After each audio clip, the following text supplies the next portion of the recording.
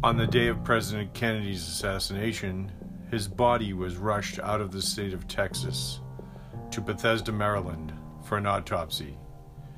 J. Edgar Hoover, the director of the FBI, sent two agents, James Seibert and Francis O'Neill, to witness the autopsy and write a full report. Their report is one of the few windows we have to the autopsy of President Kennedy. Here is a 2005 interview with FBI agent James Seibert.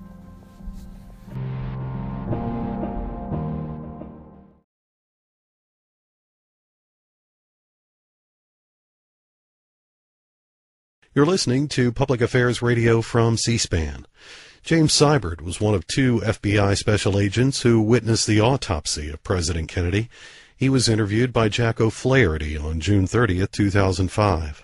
So I entered the FBI and on duty on April the 2nd, 1951, agent training, and that was my start, and I was in the Bureau for 21 years and was I was the senior resident agent of the Hyattsville Resident Agency, which is a part of the Baltimore, Maryland division.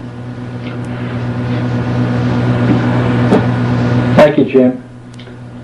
At this point in time, as Jim mentioned, he was the senior resident agent at the Hyattsville RA. And the main objective for the interview today is with Jim's unique position of being the SRA at that office for the FBI at the time that John F. Kennedy was assassinated in Dallas, Texas, and the circumstances surrounding that, the subsequent travel to Parkland Hospital in Dallas, and then eventually President Kennedy's body transferred to the hospital in the Hyattsville, Maryland area. Jim and another agent were responsible for being the agents from the FBI to witness that autopsy and report on the results. So with that as the lead-in, Jim, maybe you could take it from here. Well, I remember that day very well because this was the day the inspectors were in the Baltimore division, and this particular day on November the 22nd in 1963, they were scheduled to come down to Hyattsville Resident Agency and inspect the RA. And also after that they were to go over to Silver Spring and inspect the RA there. And we had the inspection, and we'd eaten lunch with the two inspectors and come back. They had started on their trip on over to Silver Spring, and we turned on the standard broadcast up in our resident agency office and heard the announcement that the president had been shot over in Dallas. And I immediately called on the radio and got a hold of the two inspectors in their bureau car, told them we'd heard this message and the action that they wanted to take. Maybe they wanted to call headquarters or to that effect. Immediately after that, we called Andrews Air Force Base, which is in our jurisdiction of the Hyattsville Resident Agency, and that's the home base of Air Force One and all the presidential flight unit. And we told them what news we'd heard and asked them if they had any idea of what time Air Force One would be returning to Andrews Air Force Base, we didn't know whether the body would be on it or not, but we were trying to get background information. Colonel Best, who was the director of security there with OSI, told us that yes, it would be returning Air Force One with the president's body, and that it was due to arrive around 5:30, and then later on we found out it was to be around 6 p.m. So with that information, I called Mr. Tully, who was my SAC in the Baltimore headquarters, told him that undoubtedly he knew what was going on in Dallas. I told Tully that we had received no information from the Bureau, but we were going on out to Andrews Air Force Base, and that the plane was supposed to arrive at around 6 p.m., and that if he wanted to reach us or the Bureau, we'd could be reached through the OSI and Colonel Best, and they'd get in touch with us. The plane came in at 6 o'clock. It was on its final approach when we received a message relayed through the Hyattsville Resident Agency from Baltimore, stating that the Bureau wanted Frank O'Neill and I, to get in the motorcade that was out there and proceed with that to Bethesda and witness the autopsy, obtain any bullets that would be removed from the body, and hand carry those over to the FBI laboratory to preserve the chain of evidence.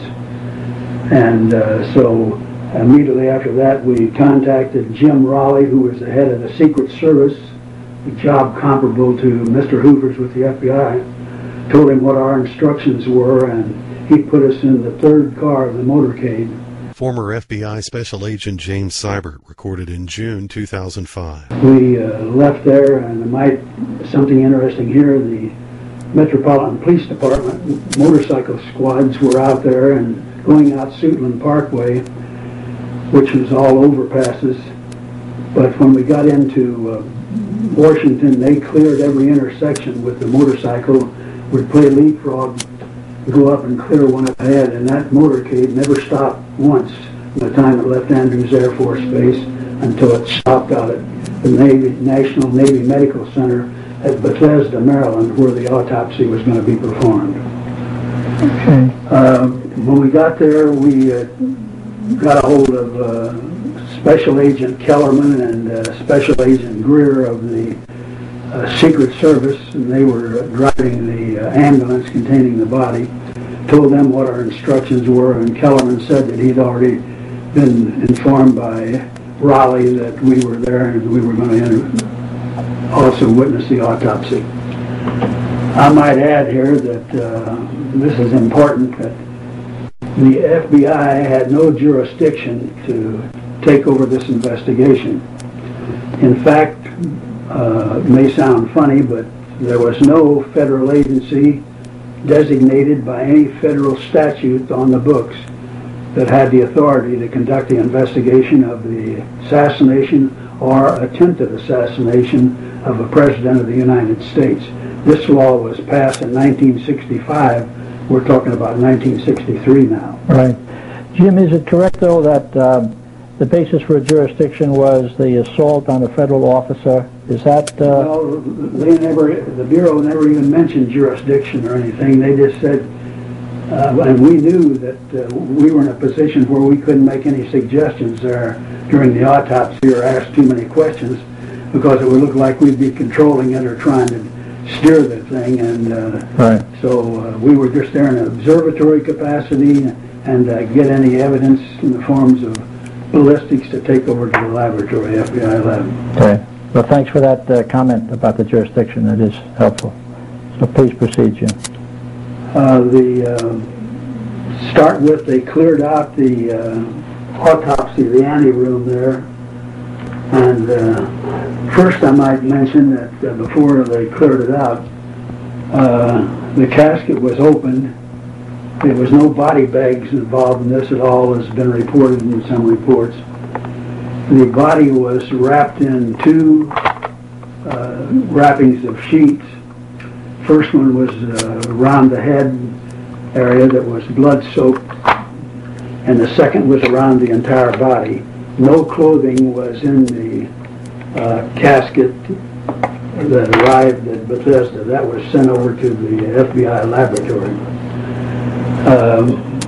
As I say, they cleared the room out so they could do radiology work, take x-rays and photographs, and after they had accomplished these two pieces of that investigation, they invited us back in, and the official autopsy started. The incision was about 8 o'clock, but the preparations and everything had taken this time from the time we arrived out there. That's 8 o'clock the night of November 22nd, 1963. And when Commander Humes, James Humes, who was and Commander Boswell were the two autopsy surgeons that both assigned to the Navy Medical Center there at Bethesda. When Humes who was the chief pathologist who was going to do this, and he looked at the body. He said that he could see the tracheotomy had been made in the anterior part of the neck, and he said apparent surgery in the head area. And the reason he said this, there was a piece about the size of a 3x5 card that was missing entirely from the skull. And later on during the autopsy, that piece was flown in. It was found in the limousine out of Dallas. But these were the assumptions made at the start. The autopsy was done, and during the autopsy, I say this one piece was brought in, and when they raised the president up off of the gurney, or the autopsy table at this time, they noticed a bullet wound in the back, and Humes measured this, and it was measured in centimeters, and it was in the upper part of the back and to the right of the spinal column. James Seibert was one of 2 FBI agents who witnessed the autopsy at Bethesda Naval Medical Center when President Kennedy's body was returned to Washington. Here's more on C-SPAN Radio. I might say here that while Commander Humes was making these measurements of this wound in the back, Commander Boswell was making entries on a face sheet which has outlines of the body, and he placed this bullet wound, and Boswell listed that as being 7 times 4 millimeters, and 14, that was the size of this, and 14 centimeters from the right acromion, and 14 centimeters below the tip of the right mastoid process, which would make it, of course, in the upper part of the back, but not in the neck area.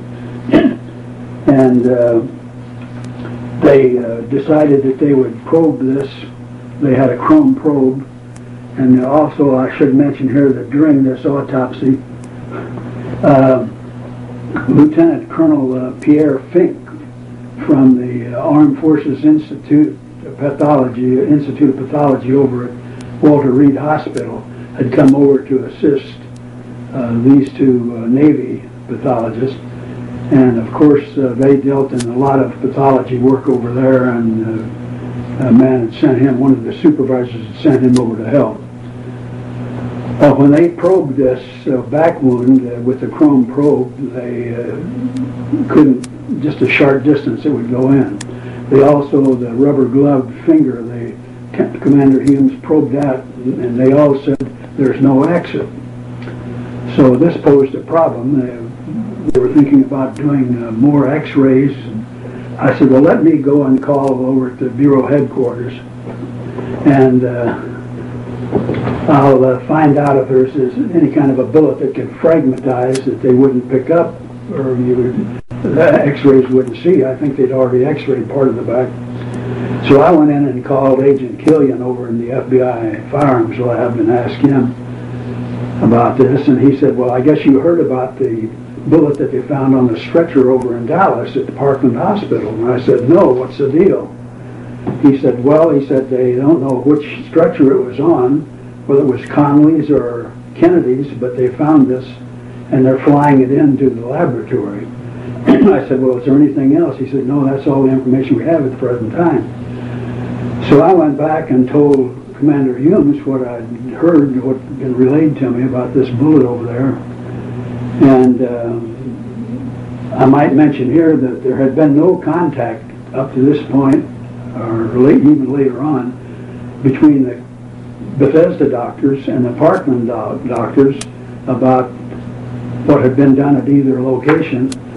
And my way of thinking, this was the time for them to call Parkland and find out what they had done over there on this tracheotomy and this part of the head missing, what they had thought over there, and also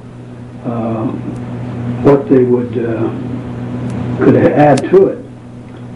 but no call was made. And Hume said, well, it was clear. He said that this bullet wound in the back had probably worked its way out through cardiac manipulation done over at Parkland, and of course they had no verification that that had even been done over there.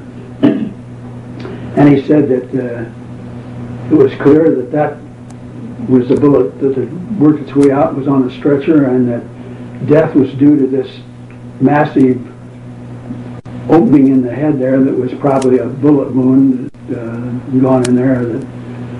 That would have been a separate bullet. Wound, right? Separate, so yeah. it had those two hits in the body that would have been. So that was they removed a couple of fragments, metal fragments. I might say that they did show they developed the radiology work and the X-rays, and when the brain it showed it and threw it up on the screen, it showed just like the Milky Way of minute medical particles, and they were able to remove two of those, or three it was rather, that they put in a glass jar. FBI agent James Seibert, along with fellow agent Francis O'Neill, witnessed the autopsy when President Kennedy's body was returned to Bethesda Naval Hospital. This interview, recorded in June 2005, was conducted by Jack O'Flaherty for the Society of Former Special Agents of the FBI. And in the position, excuse me, Jim, in witnessing this autopsy, you and the other agent, O'Brien, Francis O'Brien, O'Neill, you were actually in a position that you were witnessing all the work that the doctors were doing, and at all times, one of us or both of us were in the autopsy room. There was nothing that went on when one of us was present. And when I went out to make the phone call, O'Neill was in there in the autopsy room. And later on, they had a break, but we were there at all times, and we were close. That was a thing that we were asked. How close were you to the autopsy itself? We were right there around the autopsy table where we could see everything and measurements being taken and all. Very good. Yeah, you're mentioning this. It's interesting. As you say, they discovered that and measurement, and that's part of the information, the diagram that you're providing to us in connection with this interview, and we appreciate that. But I guess the puzzle or the mystery there was they could not find any exit wound for that bullet, and then you're checking with the lab. They said it was an entry wound from the rear on the back, but there was no exit wound because, as I say, when they probed it, they said there's no exit. Okay, thank you. And that's when we furnished them the information about the bullet over at Parkland was found on a stretcher, and they said that that was probably what happened, that during cardiac manipulation over at Dallas, this bullet had worked its way out of this entrance wound in the back, and then this big wound in the head was a cause of death. Right. Head wound. Yeah, thanks for clarifying that. About the bullet that they're finding on the stretcher, that was actually a bullet that was completely intact? Well, that's referred to in the single bullet as the magic bullet because it was in almost pristine condition when it was examined when they flew it into the lab. And now, of course, I'll get into this single bullet theory later on. Sure. But that was the consensus when we left there that night. And as I said, let me just refer to... Sure, please do. I might say here that during the autopsy, an inspection of the area of the brain, there were, I said a while ago, 2 or 3, but there were 2 fragments of metal that were removed by Dr. Humes, namely one of them measuring 7.2 millimeters, which was removed from the right side of the brain, and an additional fragment of metal measuring 1 by 3 millimeters that was removed from this area, both of which were placed in a glass jar by Dr. Humes, and it had a black top on it, and O'Neill and I put our initials and the date on this so we could identify it later on, and we later took this over to the laboratory for examination. There was no large bullet of any kind there at Bethesda during this autopsy that was found. As I say, we hand carried this over to the laboratory and turned it over to them, and our cars were back out at Andrews Air Force Base. We had to get a bureau clerk to drive us out to Andrews from bureau headquarters in D.C. I got in at 4:30 in the morning, and my phone started ringing at 6. And I sent a teletype that night from headquarters to the bureau in Dallas, and I called it in and give it to the night clerk at Baltimore so he could also read it to Tully, what happened during the autopsy. What happened after that, now this was the autopsy as far as we were concerned. It was done on Friday night, November the 22nd of 1963. At Bethesda Hospital. At Bethesda. Yeah, in Bethesda, Maryland. Yeah, Bethesda. Earlier I may have said Hyattsville, And it Maryland. wasn't until much later, several weeks, I was on leave down visiting my sister in Georgia. And my sister answered the phone, of course, and she said, "Jim, it's for you." And it was Lipton that wrote the book, Best Evidence. You're listening to C-SPAN Radio on WCSP-FM Washington, broadcasting in HD. We're listening to former Special Agent James Seibert, one of 2 FBI agents who witnessed the autopsy when President Kennedy's body was returned to Washington and taken to Bethesda Naval Hospital following his assassination in Dallas, Texas. And he identified himself, and he said, I have in front of me here your FD-302, and he says, about the autopsy at Bethesda, and he said, it doesn't agree with the official autopsy report. I said, official autopsy report? I said, I don't know what you're talking about. He told me that that didn't agree, and I said, well, now, you say you're Lifton, and I don't know who you are. I said, you say you've got the FD-302? And he said, yeah. I said, all right. I said, what are the names down at the bottom part of it there? And he said, well, your name and O'Neill's. I said, well, now look down with those initials. Is there any other initials in there? He said, DFL. I said, well, I know that's the chief steno. I said, you've got the FD-302, but I said, I wouldn't have any further comment. He said, well, here's what you say, and I said, go ahead and read it. He read it to me, and I said, well, if that's what it says, I said, that's what happened that night, that's the record, and I stand by it. He said, well, who could I call to find out about this other? I said, you can call the Bureau. I gave him the address and everything, and that was when I found out about another change that had been made. Now, I point out here that I never heard anything, and if the autopsy doctors there at the Bethesda had called me Saturday morning and said, look, we've called Parkland, we found about they made a tracheotomy over a bullet wound and appeared to be an entrance wound in the neck, I said I would have dictated what they did that night, but it would have been in the form of a memo. It wouldn't have gone out into a summary report to Dallas, the office of Arger and everything, and we'd have had the 2 reports as they were given Friday night and what they changed due to that. But they ended up with a single bullet theory. And so that's when he said that your 302 does not comport with the results of the official autopsy reports.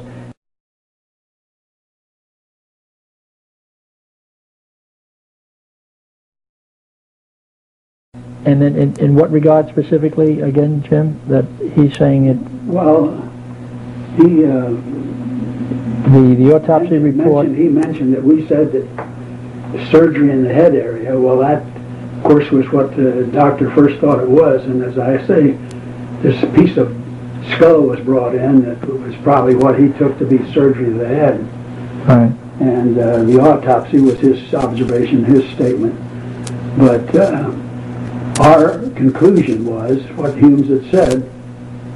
Cause of death was a severe head wound and that the other wound in the back had been worked out by cardiac manipulation, falling on the stretcher, and that was it. And that was the conclusions that night, because they knew nothing about this bullet wound in the neck where the tracheotomy was over. That information was only provided when the surgeon in Bethesda was in contact with the surgeon in Parkland. Saturday morning. The body was in the custody of the funeral home. That's November 23rd, then. Is that correct? 23rd, right. 23rd, and the body of JFK, John F. Kennedy, the president, is in the possession of the funeral home at that point in time. So that was. I say, if they would have said, "Look, we've got a change on this autopsy report. We got additional information," we would have dictated what they said just in a file copy of that. But then we'd have waited for what their other one, the report that they submitted, but we never saw that at all, and left in the dark. So just to clarify then, what happened after the doctor at Bethesda received that information from his fellow doctor in Parkland? They went ahead then and modified the results of the autopsy report, but this was after that you did not have privy to that modification. They worked until 5 o'clock Saturday morning. The three doctors, Humes, Boswell, and Fink, and people from the Gawley funeral home there, and reconstructing the skull. I mean, they had this piece that came with flowing in and everything. Yeah. And then they called after this, after 5 sometime, probably about 7 maybe, they called Parkland. This is the first contact between Parkland and Bethesda. And that's when the doctor over at Parkland said, well, I guess you know, or I don't think he intimated that. He said, well, I guess you should know that where I made this tracheotomy was over what appeared to be a bullet entrance wound. Former FBI Special Agent James Seibert recorded in June 2005. In your opinion, Jim, what's the significance historically? Would you think that there would be, what would be the difference from, as I say, from the historical standpoint on treating it, from what your FD 302 reflected based on your presence and your information, as opposed to what the additional information was that put in merely the fact that what was thought to be damage due to the tracheotomy was now indicated to be that's where the wound, the exit wound, right? Well, what this does is when you get notification that this was a bullet wound, that they put the tracheotomy, cut through that over at Parkland, you've got another bullet to contend with. Our report dealt with 2 bullets, but only one, the head wound, and the back wound not being a wound that would contribute to death or anything. Whereas you change this from the single bullet theory with the wound being moved up gradually to the base of the neck in the back, where it would enter from the rear at a downward angle in the base of the neck, and then come out in the anterior wound. This wouldn't be an entrance wound, it would be an exit wound. And then they had this same bullet hitting Connolly and in the back and the arm and the radius, and some of it ending up in his thigh left there. And this is the single bullet theory that which has nothing to do with the death of the president, because that's the bullet wound in the head where it was blowing out. Yeah, and as I recall in the report of the Warren Commission at the building where Oswald was located and fired the rifle from, that on the floor out of that window were 3 spent shells. So that's where then the presumption was that then there was a 3rd round that was fired. And if they couldn't have located that, would that have been around? Would that possibly, could that have been the round that? There have been a lot of theories on this. There was one of them said that they thought that there was a misfire, not a misfire, but a miss And you remember that the curb was struck by, Yes. and one fellow, a piece of the curb splintered his cheek and everything. So that would be, if you had two bullets, the one in the back, the one in the head, and then the one that was amiss, that would be 3 bullets. But they have even been conjectured that maybe there was more than that. And there was a motorcycle that belonged to the Dallas Police Department that the key was left open on the radio. And there was some noise on that, and one of them sounded like a bullet wound off of the tapes. But there was a question, they thought too that it could have been backfire from a car or a motorcycle. So no one, I don't think, has an accurate, it hasn't been decided yet. Right. The report of the Warrant Commission, though, that reveals the modification that was conducted, that was provided on the autopsy based on the conversation and the surgeon in Bethesda with the surgeon in Parkland. Yeah. Now, O'Neill and I didn't go before the Warren Commission. We were never called. We were interviewed by our inspector, senator from Pennsylvania, who was a counsel for that. And we were notified through Baltimore that we were to be interviewed, given a date, and it would be in the inspector's office in Washington, D.C. And we went down there, and the inspector interviewed O'Neill and I for, probably 30 minutes or so. And we weren't able to take notes on this, but when we came out, I told Frank, I said, Frank, the first place we're going to stop is Bureau headquarters. And I said, from fresh recollection, while it's still fresh memory, I said, we're going to dictate a memo as to what questions we can recall him asking us and what our responses were, which we did. Special Agent James Seibert worked out of Hyattsville, Maryland at the time of President Kennedy's assassination. When the body was brought to Bethesda Naval Hospital, he and another agent witnessed the autopsy. Here's more on C-SPAN Radio. Later on, I was really had to testify before 2 congressional committees. One was the House Select Committee on Assassinations. This was in 1977, and they came down from Tampa by plane, the agents from this agency, and interviewed me at a motel over here in Fort Myers.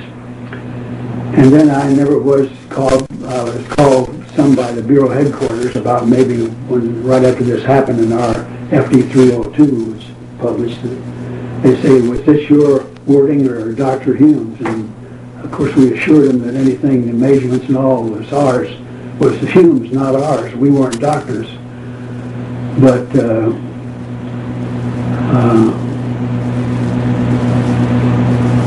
when I think about it,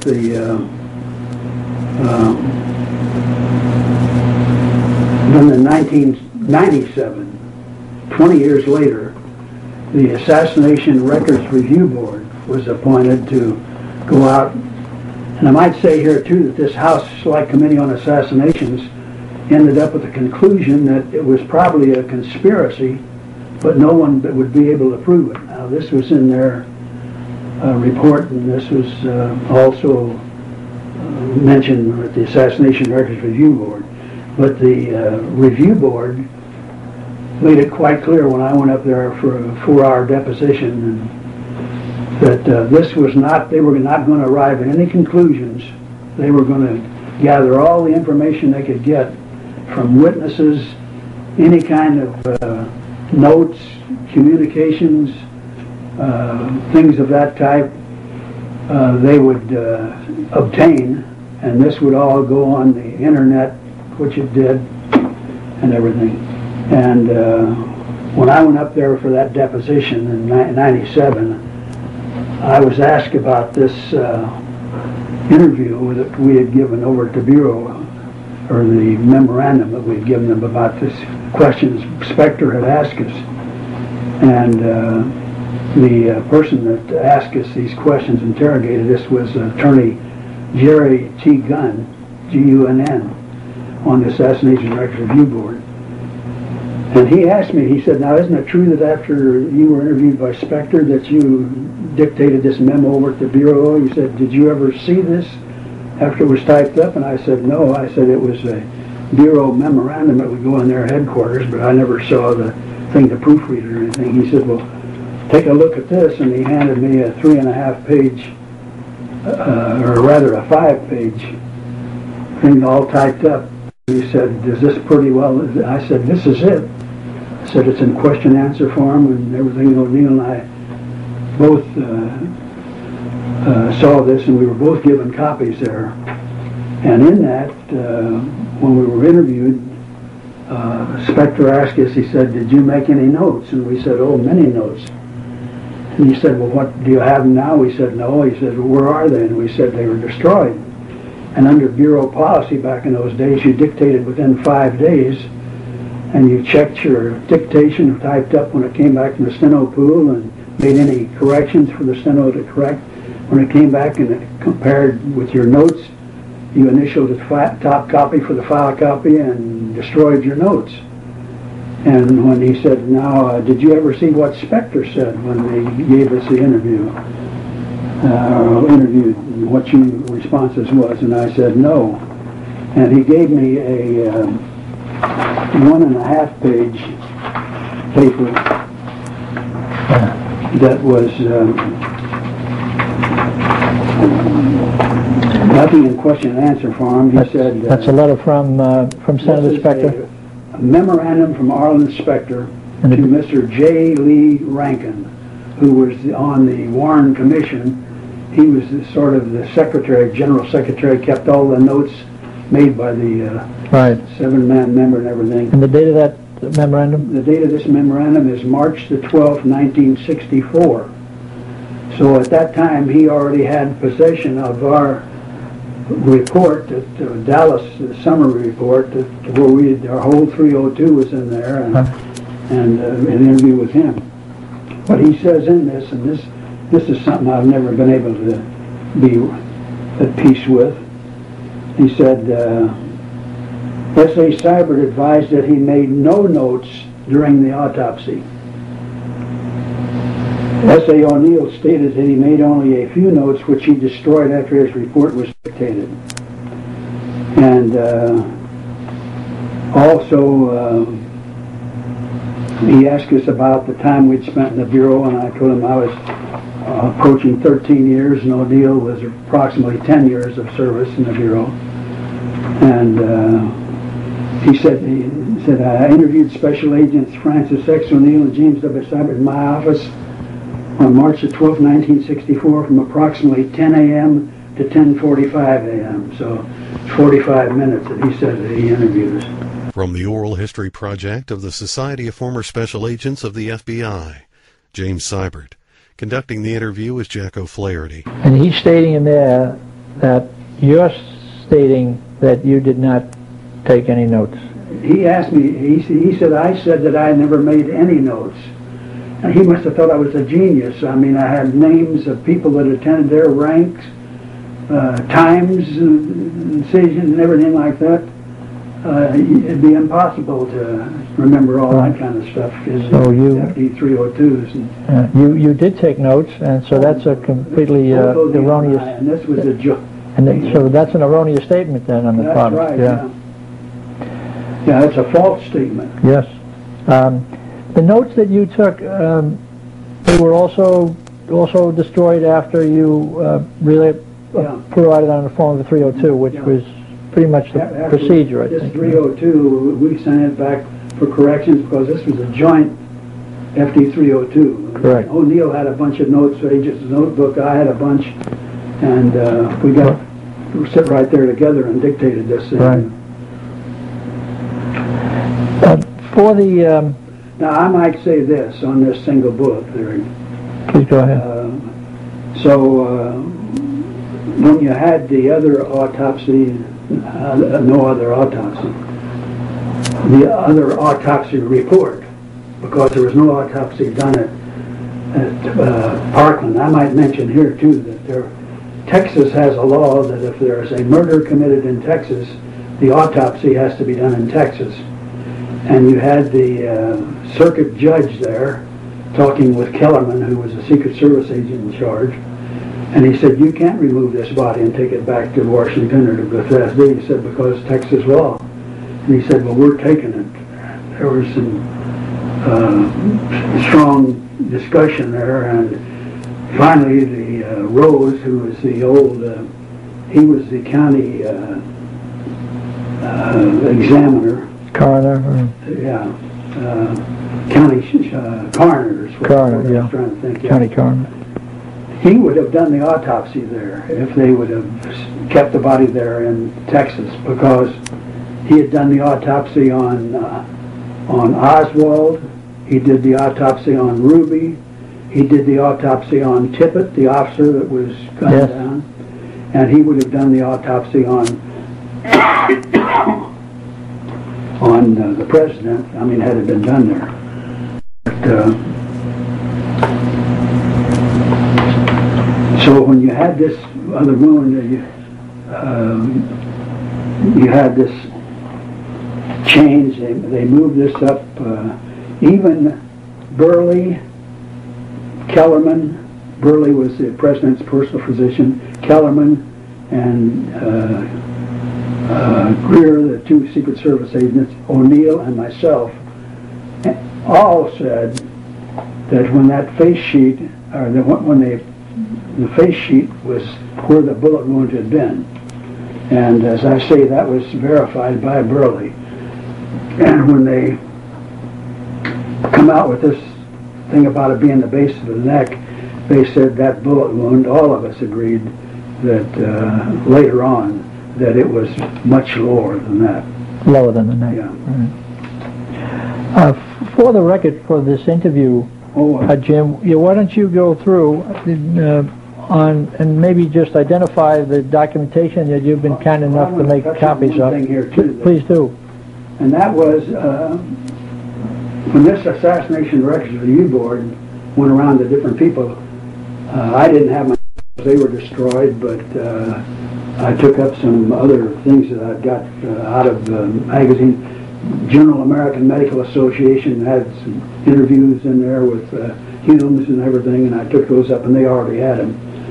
But they were, so when they were doing, they told O'Neill and I that, and it came out later in July of 1997, this is they said that they went to J. Lee Rankin's son, because J. Lee Rankin had died. You're listening to C-SPAN Radio and former FBI Special Agent James Seibert, one of two agents who witnessed the autopsy when President Kennedy's body was returned to Washington. I might say that Ford, Gerald Ford, is the only living member of the Warren Commission now, of those members.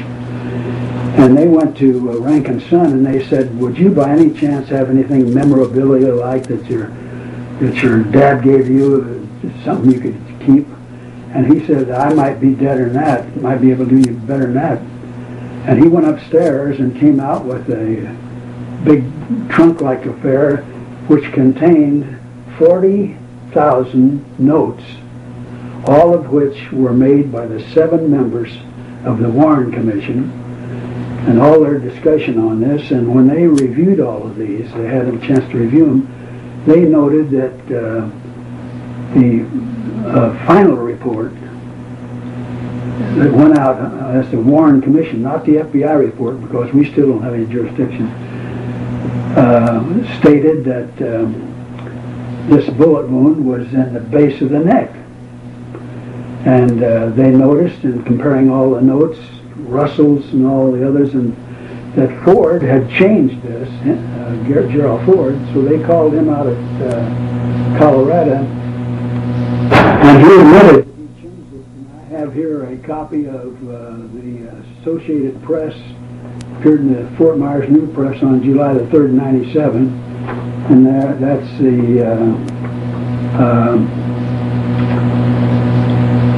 statement of the whole thing here, and it says 33 years ago Gerald R. Ford took pen in hand and changed ever so slightly the Warren Commissioner's key sentence of the place where a bullet entered John F. Kennedy's body when he was killed in Dallas. And and does it state where the change was made from, instead of the... I'll read that right here. Sure. Associated Press article said the Staff of the commission, now this means the Warren Commission staff, had written, quote, a bullet had entered his back at a point slightly above the shoulder and to the right of the spine. Ford suggested changing that to read, a bullet had entered the back of his neck at a point slightly to the right of the spine. The final report said, quote, a bullet had entered the base of the back of his neck slightly to the right of the spine. And it said, I say that was the Warren Commission, which has been changed, and so for that reason, they asked me, "What you witnessed the autopsy? What do you think happened?" And I always say this: I don't, for 1 minute, say that I don't believe there was a conspiracy or there was not a conspiracy. But when it comes to the single bullet theory or the magic bullet theory, I won't buy it. I stood right there as close as I am to you here, a couple of feet, and looked right into that back wound, and I have read the reports on the holes in the clothing, and they mentioned, and I have all this other, where it was moved gradually and later by Ford in the official report, and I just can't. And by that single bullet theory, or as you say, the magic bullet theory, you mean what? A contention that this isn't the bullet that has anything to do with the death of the president. That was the massive skull. Right. But the single bullet theory is to account for Connolly being hit and all this, you know. I see. It enters the president's back, or to the one report, but to the base of the neck the other, so that it can come out the anterior neck through this hole where the trachea incision was made. And then went on it goes over, and it can't keep a straight line either. If it hits Kennedy, the way it was diagnosed and died, and hits him and wounds him, you mean, and comes out on a stretcher in a pristine condition. Yeah, wounds the governor of Texas, Connolly. Yeah. From June 2005, former FBI Special Agent James Seibert. Now they claim that in this single bullet theory that this bullet, when it entered the base of the neck, that it didn't hit any bone, but there was no probing done to prove that night at the autopsy. I know we were there until it was concluded. There was nothing done to determine if there were any shattered bones in there. No going down through, trying to trace that bullet down through the neck, coming out. You had the Attorney General, who was the president's brother. You had Burley, who was a retired admiral, the president's personal physician, and Jackie Kennedy, who, of course, was familiar with that. And I think their idea was to get him back to Washington and to Bethesda, which was a U.S. Naval hospital. Even Humes, when he was interviewed by the Journal of American Medical Association editor, said when he heard out he was going to be doing the autopsy, he says, why in the world aren't they doing it at Walter Reed at the Armed Forces Association of Pathology, Institute of Pathology, Armed Forces Institute of Pathology. He said they're much more up to date on that. But of course, the decision had been made. Now, why should it have been conducted at Dallas? As I say, you had Dr. Rose there, this county coroner that was well respected in autopsy circles, pathologist. The clothing would have been there for the doctors. The presidential limousine would have been there with all the bullet nicks and right, for further examination. Yeah, for what had been done. Rose at Parkland would have been aware of the bullet wound in the neck. The doctors are all there, and the nurses are all there to help do any questions. You lost all that when you moved the body to Bethesda. Dallas police were available on the scene that had conducted Tippit and all this and everything. All leads would have been coordinated through Dallas, because later on President Johnson put the Bureau in charge of this whole investigation, but this wasn't that night when decisions had to be made. And wounds of Governor Connolly and JFK could have been considered as related to the shooting. You had both of them right there, and doctors and nurses attended both of them. And another thing, I don't know what you thought of this or not, but ignoring the Texas law requiring autopsies be done there probably caused some ill feelings between Parkland doctors and the Bethesda doctors, because he was just more or less kidnapped out of the Dallas hospital there. Parkland. And put on Air Force One with President Johnson in Sportsville. So I don't think there was any animosity, but maybe, I don't know why Bethesda didn't. They're a civilian Navy hospital. I mean, military is composed with Parkland civilian. Maybe they didn't hesitate to call over there because of that and thought, well, we'll do it our way. So those are some of the reasons.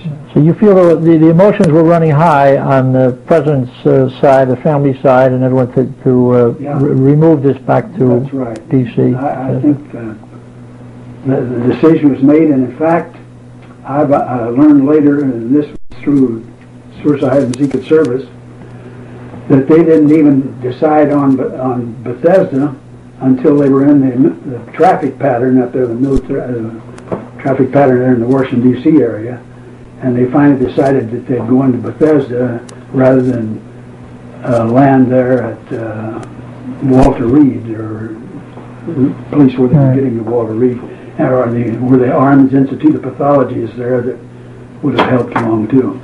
To your knowledge, Jim, to what extent was an autopsy conducted at Parkland? Like, was it halfway through, or there was none done? None done. In fact, just that tracheotomy. That's right, and he wasn't even turned over on the stretcher.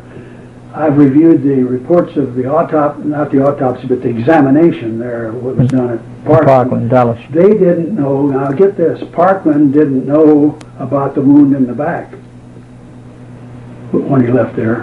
And when Bethesda gets the body, they didn't know about the bullet wound in the neck. Now, isn't this pathetic for the President of the United States? What do we learn out of this? Well, we've got a law now in 1965 that happens. If I was a senior resident agent there in the Bureau, but if this would have happened now, I would be responsible, because the Bureau would have exclusive jurisdiction and it would be a federal law. And I would have been free to say, don't you think you should call Parkland? Let's call Parkland and find. But if I had done it back then, all it would have taken was a call by some high-ranking official, or admiral or general, say you've got an agent, and tell Mr. Who you've got an agent over here trying to run the autopsy, and I'd have been on my way to Butte, Montana, with cumulus nimbus clouds and hail coming out of them. You think, in fairness, Jim, I guess, to the doctors at Parkland, and not discovering that wound in his back, they didn't turn him over. Maybe that was due to the decision to rush and get Kennedy out of there. Yeah. They said no autopsy here. This is what Kellerman and them told them. We're going back to Washington. We'd do it there. Yeah. Sure, that was it. And see, now they inserted a tube on a tracheotomy, too, and they did everything they could, but that massive head wound, the doctors said they knew that it was just a question of when to administer last rites. Former Special Agent James Seibert was one of 2 FBI agents who witnessed the autopsy of President John Kennedy at Bethesda Naval Hospital. He was interviewed by Jack O'Flaherty on June 30th, 2005. You're listening to C-SPAN Radio, and more recordings from the Oral History Project of the Society of Former Special Agents of the FBI.